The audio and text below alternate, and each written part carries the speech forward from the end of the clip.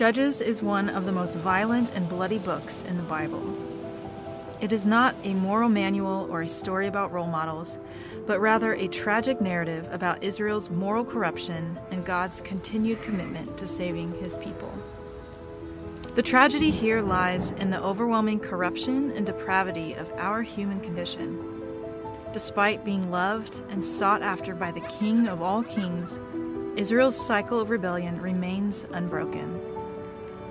Israel rebels, God allows them to be conquered and oppressed. Israel cries out and repents, God sends a judge to deliver them. There would be an era of peace, but eventually Israel would sin and the cycle would start over. This is the rhythm of Judges. God has called his people to be a holy people. And instead of remaining faithful to the law and showing all the other nations who God is and what he is like, they become no different from those who dishonor God. They did what was right in their own eyes. As time goes on, these judges, or rulers of the people, become more and more corrupt. When we define what is good, we hit rock bottom. The book ends with a phrase that is repeated 4 times. In those days, Israel had no king, and everyone did what was right in their own eyes. They have no king, nobody to unite them and bring them out of their cycle of corruption. They need to be rescued. They need a king who can rescue them from themselves. The book of Judges not only points to King David, but points to our ultimate king, the one who can rescue us fully, Jesus.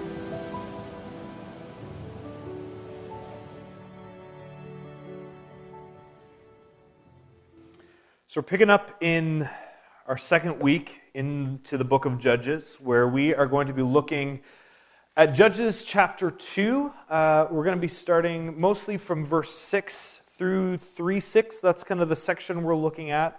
If you've got a study guide, that's kind of where it lines up this week, if you're going to be following along those questions. A reminder, if you are part of a group or if you are working through the study guide, those are meant for you to be working through on your own as you're reading through Judges and reading these sections, and to be working through these questions and answering them and struggling with them. And then when we gather together as a group, we kind of sort through where we're landing and talking through some of those questions that we've wrestled with already through the week as we've been reading. But I want to remind us of where we're sitting in the book of Judges. God calls a man named Abraham, and he says that I will make you into a great nation. I will give you so many descendants that there'll be more than there are stars in the sky or sand in the seashore, and I'm going to give them this land as a promise to them. This promised land of Canaan, where Abraham was at the time. Now remember the story of the Exodus, where Abraham's descendants, they go down into Egypt and they're enslaved for 400 years. And during that time, they cry out to God, and God hears their cry, and he answers. He raises up a man named Moses that he sends in to help bring his people out of slavery. He sends the plagues, and there's that whole story and crazy event showing God's might and power over the powers of Egypt. And he brings them out of Egypt, across the Red Sea, into the wilderness, and they head towards this promised land that God had promised their ancestor Abraham. Now, when they send spies into the promised land, 12 of them go in, 10 of them come back saying, listen, there's giants, the people are strong, their cities have walls, we can't do it. The land looks great and fertile, and we could farm it really well, but man, it's going to be a challenge. And so, kind of the majority ruled, and they ruled wrongly, and so God says this generation's not going to be able to enter the promised land. So they wander through the desert for 40 years until that generation dies off and the next generation is given the opportunity to come into the promised land again, led by Joshua.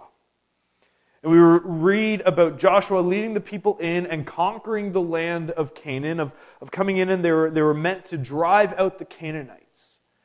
And as we talked about last week, as kind of morally we struggle with this conquest, we realize that what they did is really not their full job. They didn't drive out the Canaanites in the way that they should. It was an incomplete conquest. And what we learned last week in Judges chapter 1 is there were consequences to them not completing their job, to there being Canaanites left in the land. See, chapter 1 of Judges was a summary of this incomplete let me drink some water. Incomplete conquest. And they're confronted with the reality that their failure has long-term consequences. Where God says, I'm no longer going to drive the Canaanites out of the land in front of you. They're going to be like a thorn in your side, and their gods will be a constant temptation to you, a constant snare to you. And so the Israelites have to come to terms with the fact that their future in this promised land isn't going to be the kind of milk and honey, rainbows and roses that they expected it to be. It is going to be a harder go for them than expected. Chapter 1 introduces us to that. Chapter 2 is like another introduction into the book of Judges. You may notice as you read even in the first verses in Judges 2, verse 6 and onward, Joshua is mentioned again. The very beginning of the book, it says, after Joshua died, the tribe of Judah was sent in by God. 2:6 and onward, it talks about and the time after Joshua.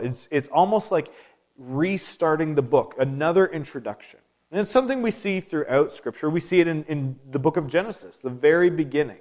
The creation story in Genesis 1 that most of us are very familiar with, of the 6 days of creation and the seventh day of rest. That's in chapter 1. And then chapter 2 of Genesis is another creation story. It's just kind of from a different angle and focusing on a different thing. Judges chapter 2 is a different introduction to Judges. Judges 1 tells us about the military conquest after Joshua dies. Judges 2 tells us about the kind of state of moral and spirituality after the death of Joshua. So chapter 1 is this is the military conquest after Joshua. Chapter 2 shows us the spiritual and moral climate of Israel after the death of Joshua. Let's pick up in Judges 2, verse 7. I want to read this to you. And the Israelites served the Lord throughout the lifetime of Joshua and the leaders who outlived him, those who had seen all the great things the Lord had done for Israel. But if we jump down to verse 10, it says, after that generation died, another generation grew up who did not acknowledge the Lord or remember the mighty things he had done for Israel. We see here in Judges chapter 2 this incredibly stark contrast between two generations. The ones that grew up who were around Joshua and the other leaders, the ones who had witnessed what happened in Egypt. Then there was the generation in the wilderness. But when they come into the land and that generation dies off and another generation takes their place, these guys seem not to know who God is. They don't remember what God had done for Israel. They didn't acknowledge the Lord. They didn't know the mighty things he had done. Some of you read this and you're not surprised at all. Because this is something that you feel like you've seen in your own life or in a culture or even in your own family. Where you feel like for one generation there's like this deep devotion to God, or like we all used to go to church all together as a family, and now like the generation later there's not that interest at all, or that devotion, or people don't seem to care.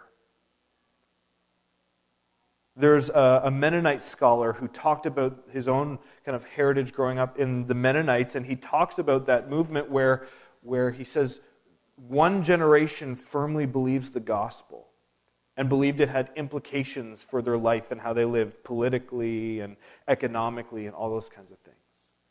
The next generation just assumes that gospel, but then identifies with all the trappings of the economics and their way of living. Then the third generation denies the gospel, and their whole identity is built around the extra trappings.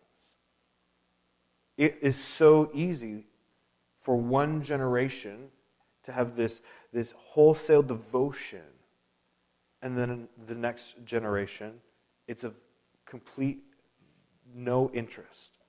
I remember hearing from an acquaintance who, they know that I'm a pastor, and part of the conversation is they're surprised that their grandkids don't know the Lord's Prayer. You'll notice I printed it off because I don't want to assume that everyone knows the Lord's Prayer. I grew up with it because I grew up going to church, and that was normal for me. But this surprise of like, how could someone not know the Lord's Prayer?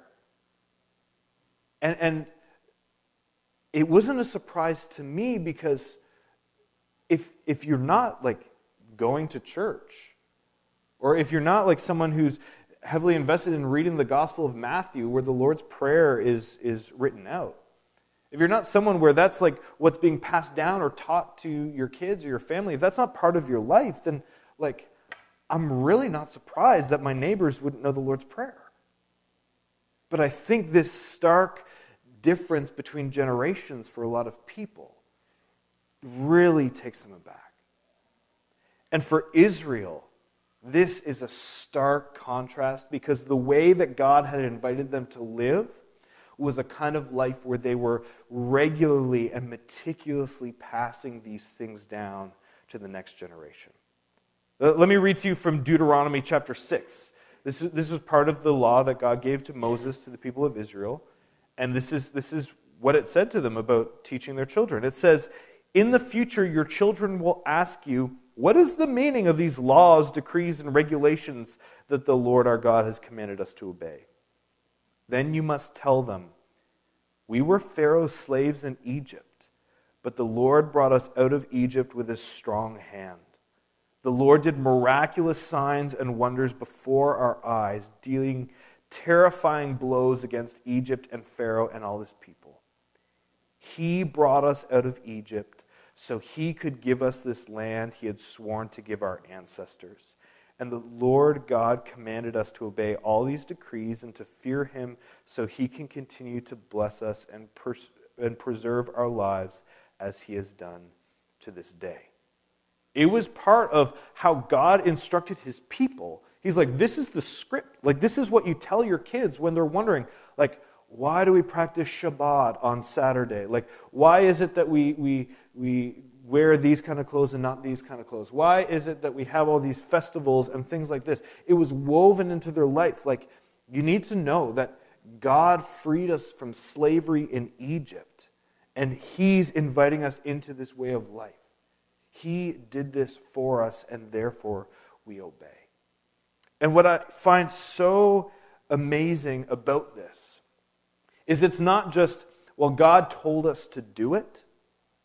God told us to obey these commands, and therefore we do them. But they explain the why behind it. They explain, we were once slaves, and God set us free.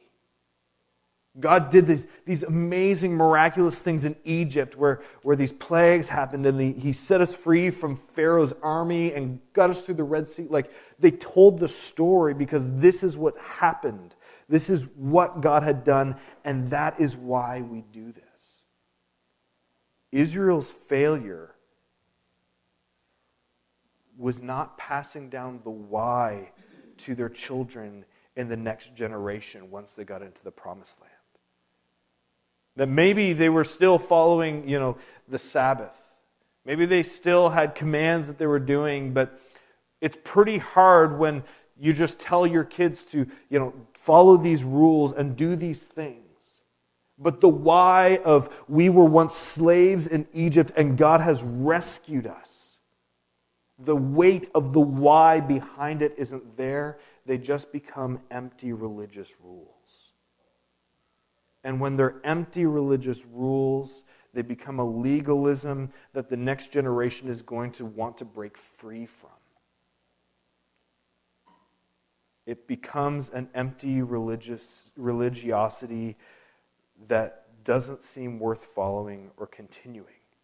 Without the why, religious actions become meaningless sentimentalism and unsustainable rules. And I think of many friends and people I grew up learning the Lord's Prayer with in church. I grew up, going to Sunday school with every week. I went to Bible college with. And for many of us, we're in the kind of circles and cultures of like in the church, and these are the things you do, and these are the things that you don't do. But there's sometimes just such an emphasis on this is what you should do without a firm grasp of the why behind it, and it becomes really easy to let go of the shoulds and shouldn'ts, or of living a life where you're saying, I am following Christ, when there's no why behind it. So I think a big question for us, and here's how I'm reflecting on it as a parent, is, are we teaching our children the why? I said children's. Are we teaching our children the why of what we do? It's not that we're teaching them like the law of Leviticus and this is what you need to obey, but in going to church, what is the why behind it? In reading the Bible, what is the why behind it? In praying at the family table before a meal, what is the why behind it? In giving away our money, what is the why behind it? In putting restrictions on our devices or being mindful of the content that we allow to be watched, what is the why behind it? Because if it only ever becomes, well, we go to church on Sunday because that's what we do as a family, that just becomes another religious rule with no weight or why. The second thing that I think is so important as Israel failing to pass on the faith to the next generation, and something that we personally as a parent can learn from, is asking, do our children know our story? The Israelites had seen God work mightily. They'd seen God do things like their parents being brought out of Egypt, but them seeing the rivers of the Jordan River parted so that they could enter the promised land. In seeing the walls of Jericho crumble by an army of worshipers walking around the city 7 times. Of seeing what God was doing in their midst. Did they let their kids know what they saw and what they experienced? Do our kids know our story? Do they know what happened to mom and dad at this moment in their life that made them really take Jesus seriously? Do our kids know, like those big moments, maybe our moment where we point to of being saved or baptized or whatever, but also the little moments. The little moments like when I can point to our boys and say, these presents are from people in the church because they love Jesus. And they want to show you how much they love you too. And God is providing for us through His people. Do our kids see us being honest about our own sinfulness and brokenness? About our own failures of acknowledging that we are a work in progress and we need the work of the Spirit in us? Do our kids hear us talk about God's grace and how we're dependent on it to live our lives? That we need what Christ did on the cross for us? Do our kids hear us repent?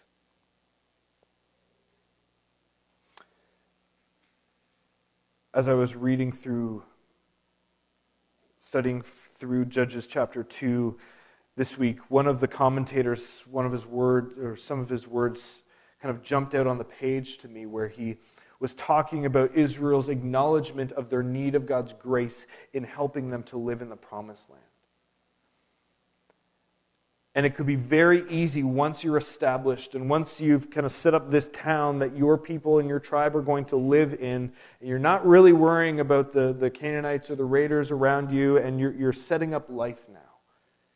It's pretty easy to say, well, look how well we've done for ourselves. Look how good we're doing it. Not acknowledging God's grace that has gotten us there. And this commentator said, when we lose sight of God's grace and our need for it, we lose sight of God and any sense of obligation for Him. When I am regularly living my life, whether I say it out loud or not, that it actually rises and falls on me and not on the grace of God. It's pretty easy to just leave God out of the equation. The dropping of the baton between generations at the beginning of Judges sets up the book of Judges for us. This one generation that grew up with Joshua and the other leaders who saw and knew what God had done, and the next generation after them that no longer acknowledged the Lord or the mighty things that He had done. This starts a cycle and a pattern that we see throughout the book of Judges. We heard about it in the video. And the Bible Project has a phenomenal overview of the book of Judges. You can find it on YouTube. Actually, a picture of their overview is in your study guide. But this is how they animate this cycle throughout the book of Judges. And you read it over and over and over. It happens. Where when this generation didn't acknowledge the Lord and they weren't familiar with the mighty acts that He has done, let me read to you what happens. It says,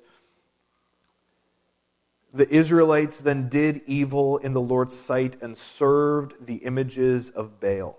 They abandoned the Lord, the God of their ancestors who brought them out of Egypt. They went after other gods, worshiping the gods of the people around them. This shows this cycle of sin beginning, of not knowing God and what He has done, and so they worship the gods around them.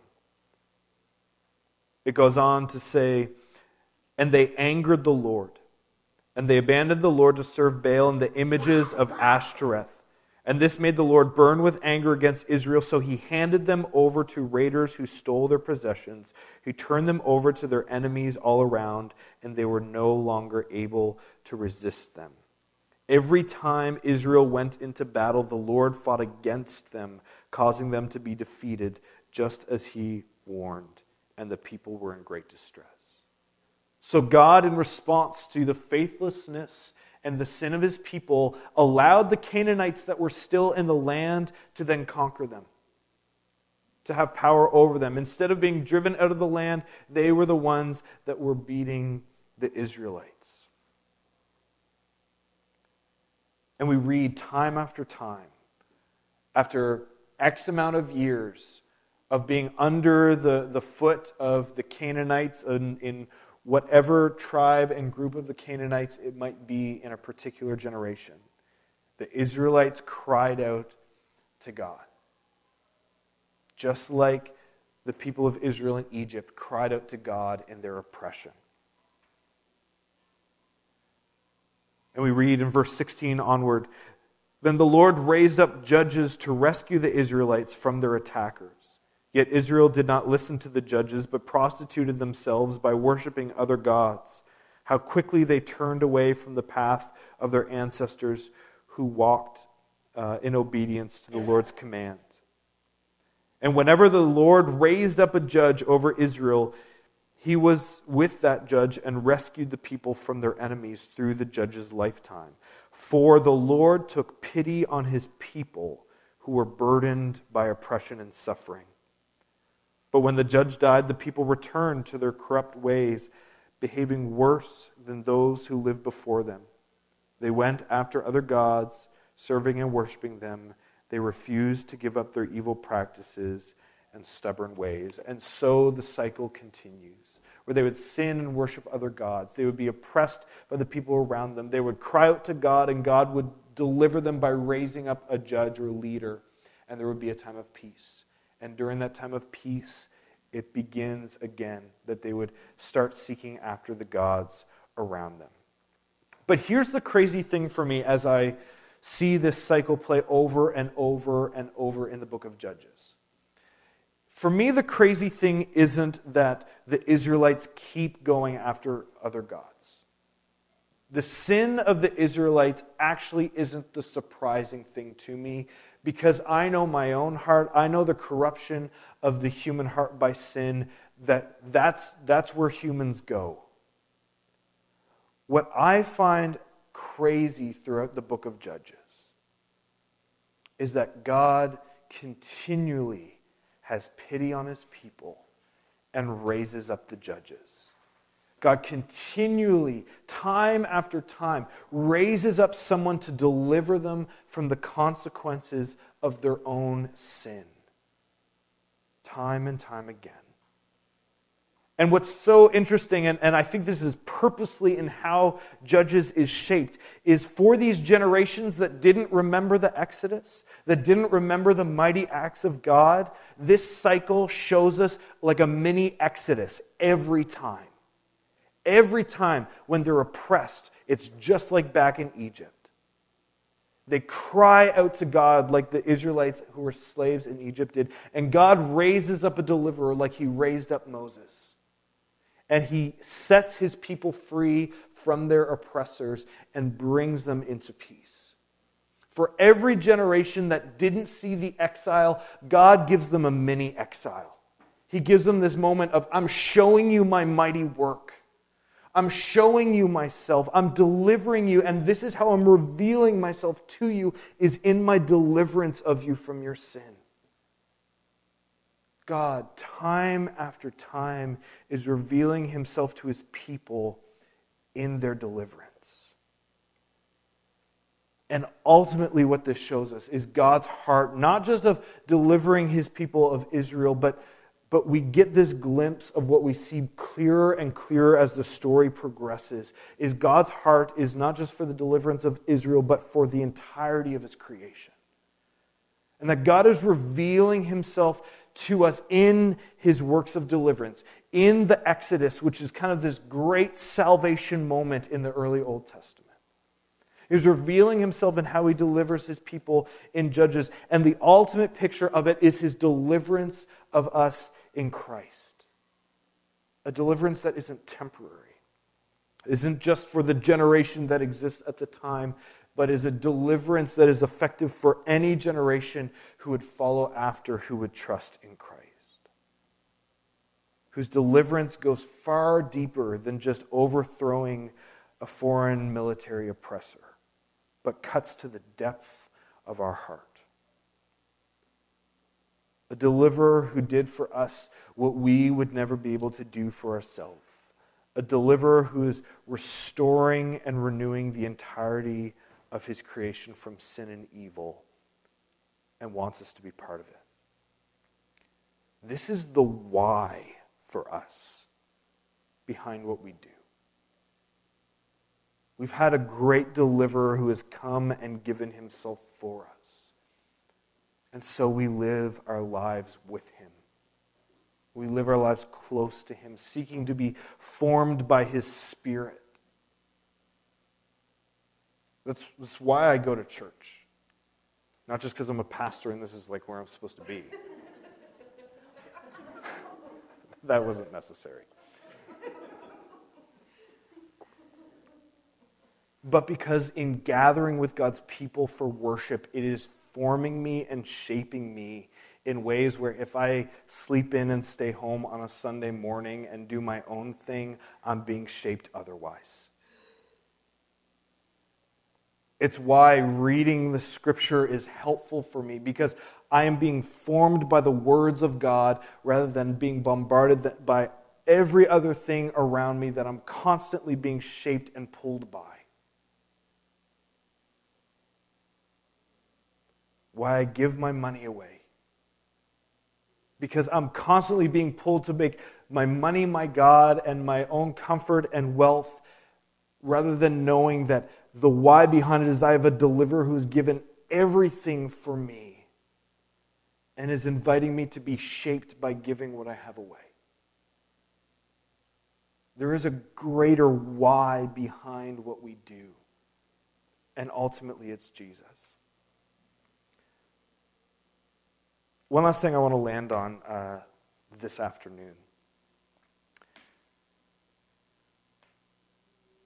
is I had some words for parents.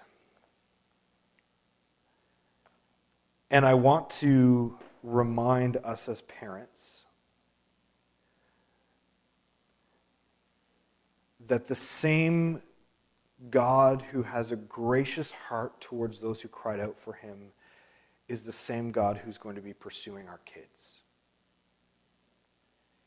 And so we will fail in one way or another in passing the baton, in pointing to the why, of sharing our story and showing our kids the mightiness of the God that we worship.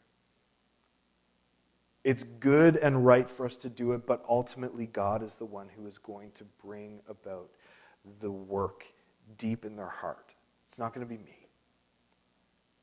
I can create an environment where I pray that the Spirit uses it to form them and shape them. But I don't want you to come out of this afternoon bearing this brutal burden of saying, I feel like I didn't hand down the baton, and so I'm in this place of great condemnation and guilt and shame. Because ultimately it is God who does the mighty act of deliverance. We just get to partner with him. We just get to go to work with Dad to enjoy being part of the process. Christ is the great deliverer, not us. Let's pray.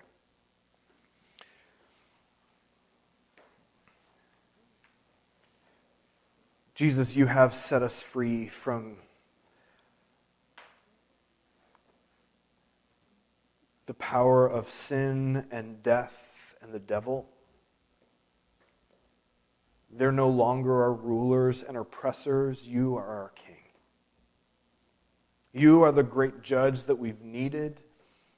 You are the deliverer that we so humbly and graciously receive, that's been given mercifully in light of our sin.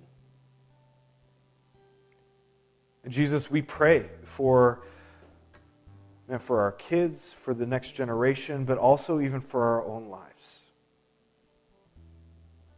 Our own lives where we can so easily forget the mighty acts of God. We so forget the why. Show us your glory. Remind us of your mighty work. Help keep Christ in the forefront of our minds, that we might live our lives as worship in response to that why. It's in your name we pray. Amen.